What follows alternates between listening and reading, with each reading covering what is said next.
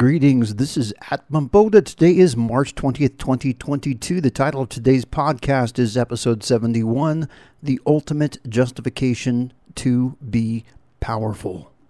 So let's get right into it. The next version of psychotherapy is applied philosophy. By changing how you think and your concept of reality, it is possible to cure psychosis. However, for this step to occur, a certain baseline of independence is required. Mass psychosis is a form of mass ideological possession, which in turn can just be a code word for an external entity or entities being in possession of vast swaths of the human population. The truth is stranger than fiction. Liberation can only be achieved under the auspices of independence. If you are possessed and do not have independent control over your own faculties, you are not capable of independently choosing to be independent. In other words, one cannot choose to be free if the pathways in their mind do not allow them to make that choice. It is a bit of a paradox. So if one were to endeavor to liberate such people, force is required.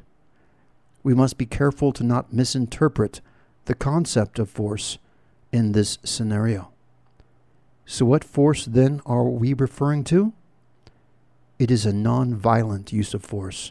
It is merely for the mass exorcism of collectivist ideology. It is about pushing out an external conscious entity or entities on a mass scale. Such a feat requires power. Thus, the irrefutable conclusion is that accumulation of immense power is justified. And when the use of such power is wielded, it has the purest intent.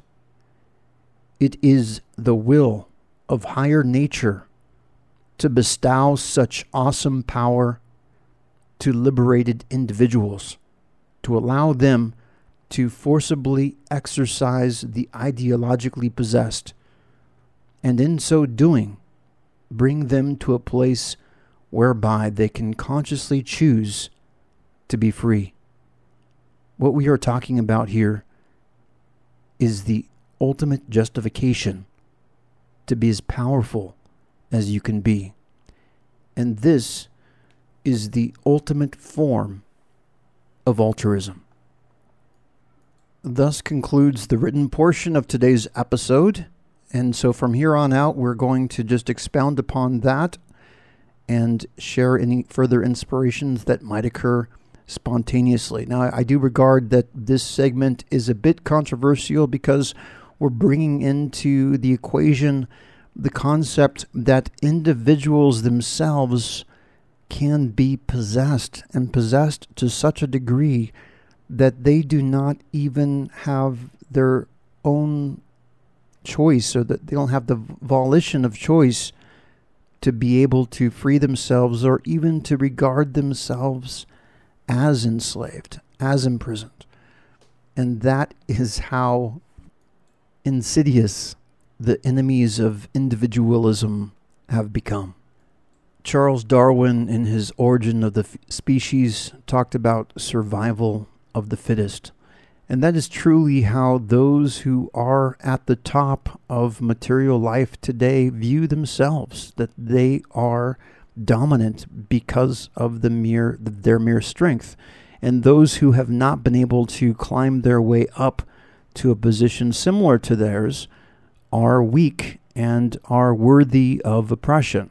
This is a genuine mentality that does exist on the most elite level.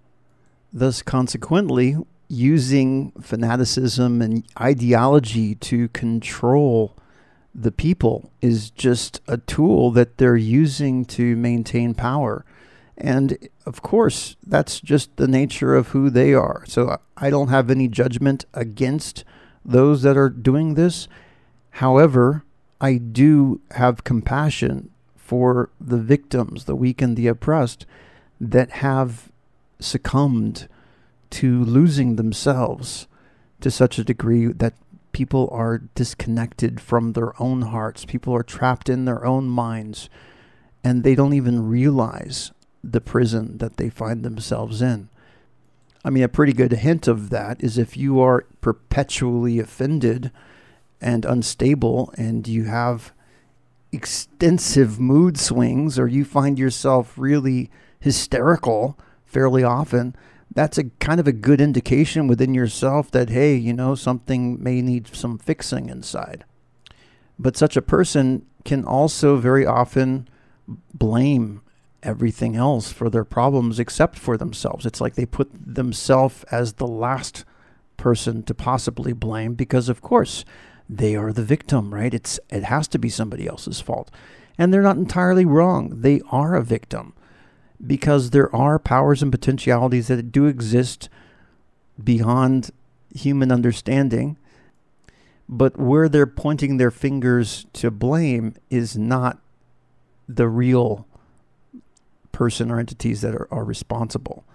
And so that's where it becomes insidious. It's like they need someone to blame, and so they're being given something to blame. Anyway, this has become a bit too political, more political than I intended.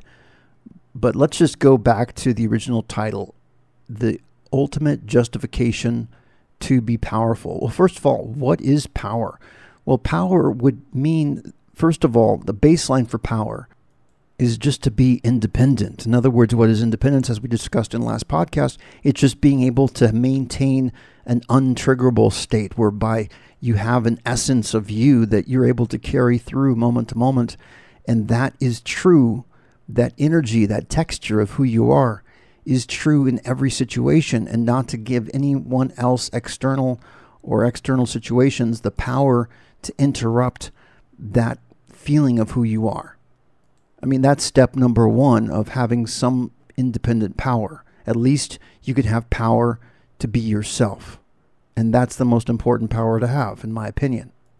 The next step to power is having the power to influence other people. And this is where it gets a bit tricky, because this can be abused, right? If you're using a power to influence other people and manipulate them into doing something that is actually not beneficial to them, then you are using a power towards others for bad. And that is not good. And actually, it's an expression of ignorance, because when you are using your power to harm others, you are affirming to the universe that what is in you is not in that other person. So that itself is an act of limitation. So anytime you are harming somebody else, you are harming part of yourself. And this is the deepest concept to understand when dealing with other people. If you regard other people as being an extension of yourself, or how to say it better, as being part of you, as being part of the same family, it's like this is a misconception that people have, right? People put family first. Oh, we're flesh and blood. We're family. But aren't we all? Aren't we all part of the same family? We're all humans. The same thing that exists in me exists in you. Whether you call that love, whether you call that a spark of awesomeness or a spark of divinity or the potential to experience absolute truth, this exists in everyone. And it doesn't have to be your brother, your mother, your father, your grandfather. I mean, it doesn't have to be a blood link. In fact, it can be argued that when you meet people that's part of your spiritual family, that can be much closer than your biological family. And why is that? That's because you can hold certain common values that maybe members of your biological family do not possess. Common goals. And so this is why it's important to regard everybody that you encounter, whether it be at work, whether it be in your family, whether it be in public. Everybody is worthy of respect. Everybody is worthy to not be abused, to not use them as a means to an end. And so that is what altruism is about, really. So let's go ahead to the next step here. So once you have personal power, you can expand that power to influence others. Now, why is that important? Well, because everybody is being influenced. The question is that person under a good influence, or is that person under a bad influence? And what kind of influence are you yourself putting out there into the world? Are you being a bad influence on people? Or are you inspiring people? Are you helping to awaken their hearts and to awaken the love that exists inside of them? Because let's just be real here for a second. Every single human being on the planet right now, and this is indisputable, is influenced heavily by their environment. Whether it be by their coworkers, by their boss, by their parents, by their children, by the commercials on TV, by the YouTube videos that they watch, by the news that is constantly blurring out propaganda every day. Yes, everybody is being influenced. The question is, can you be a greater influence than other influences on people's lives? And so then you might ask, well, why would I want to be a greater influence than these other influences on people? And that's a very valid question. If you feel that everybody is getting this great inspirational positive influence all the time, then obviously you don't need to be an influence, really. You don't need to have a huge impact on people. If people are already inspired and they're full of love and they think they're living paradise on earth, then of course, what is there to do? There's nothing to do. People are happy. Let them be happy.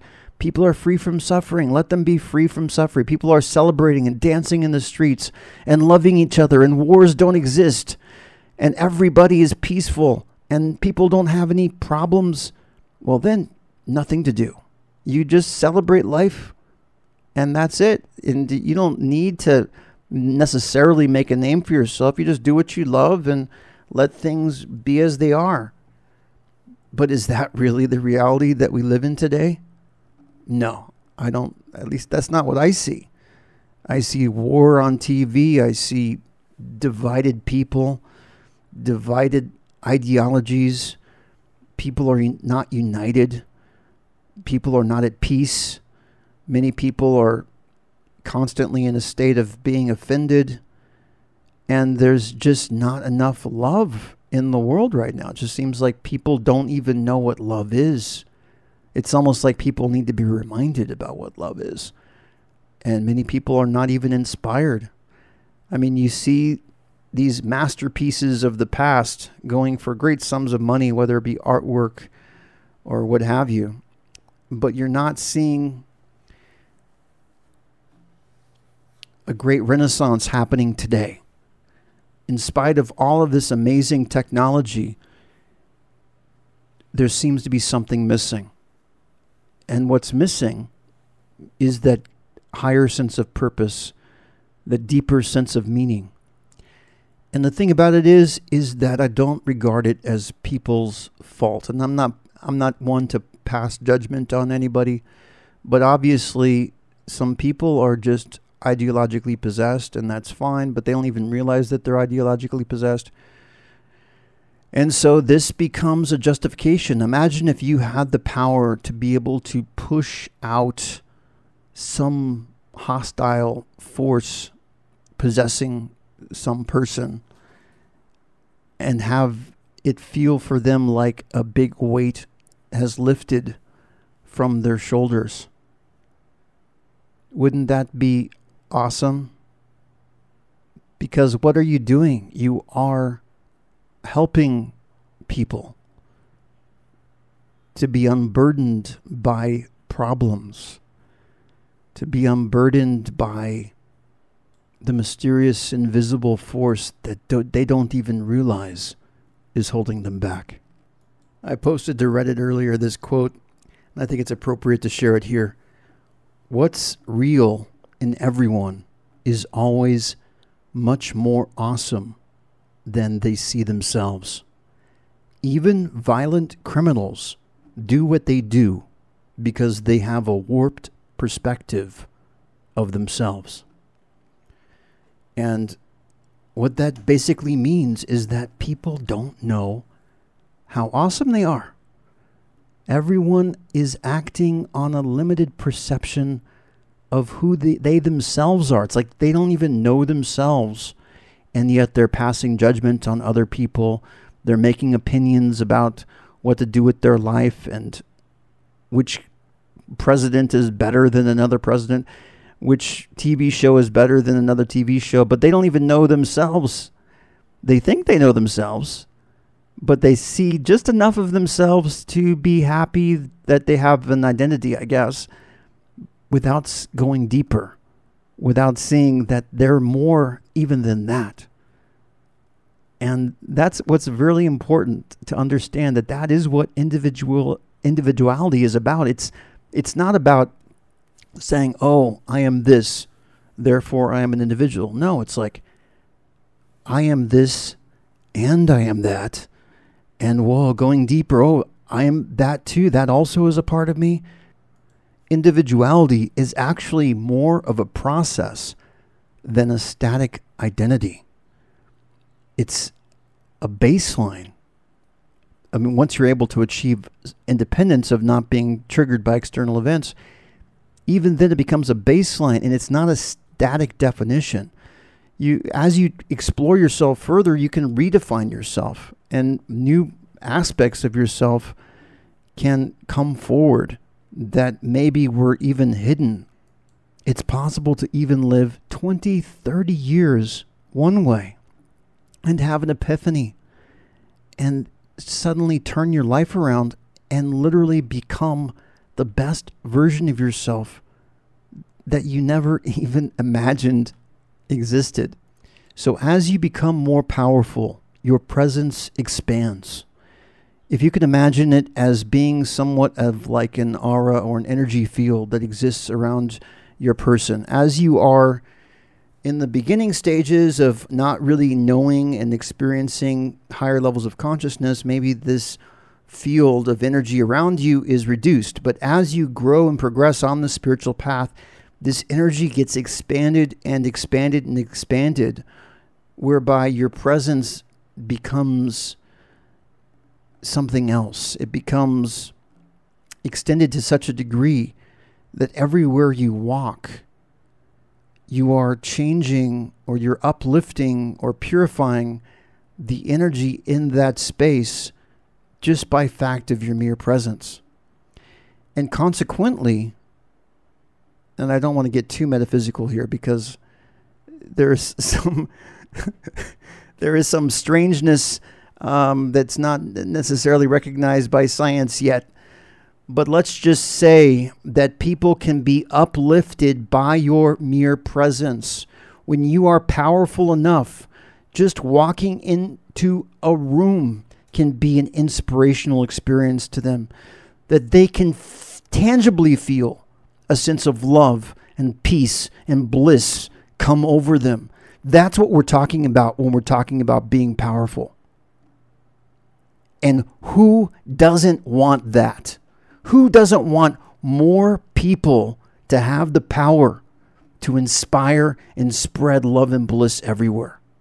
That is power worthy of attainment, because not only does it benefit you, most importantly, and arguably, it benefits other people even more than it benefits you. And by benefiting other people, you are benefiting parts of you, because other people are no less important than you. And this is just what I want to leave things with. This is Amaboda signing off. And again, if you want to visit divinity.com, you can find links to the Reddit and to the Slack space, which you're more than invited to participate in. And otherwise, you can make comments as well. Until next time, bye-bye.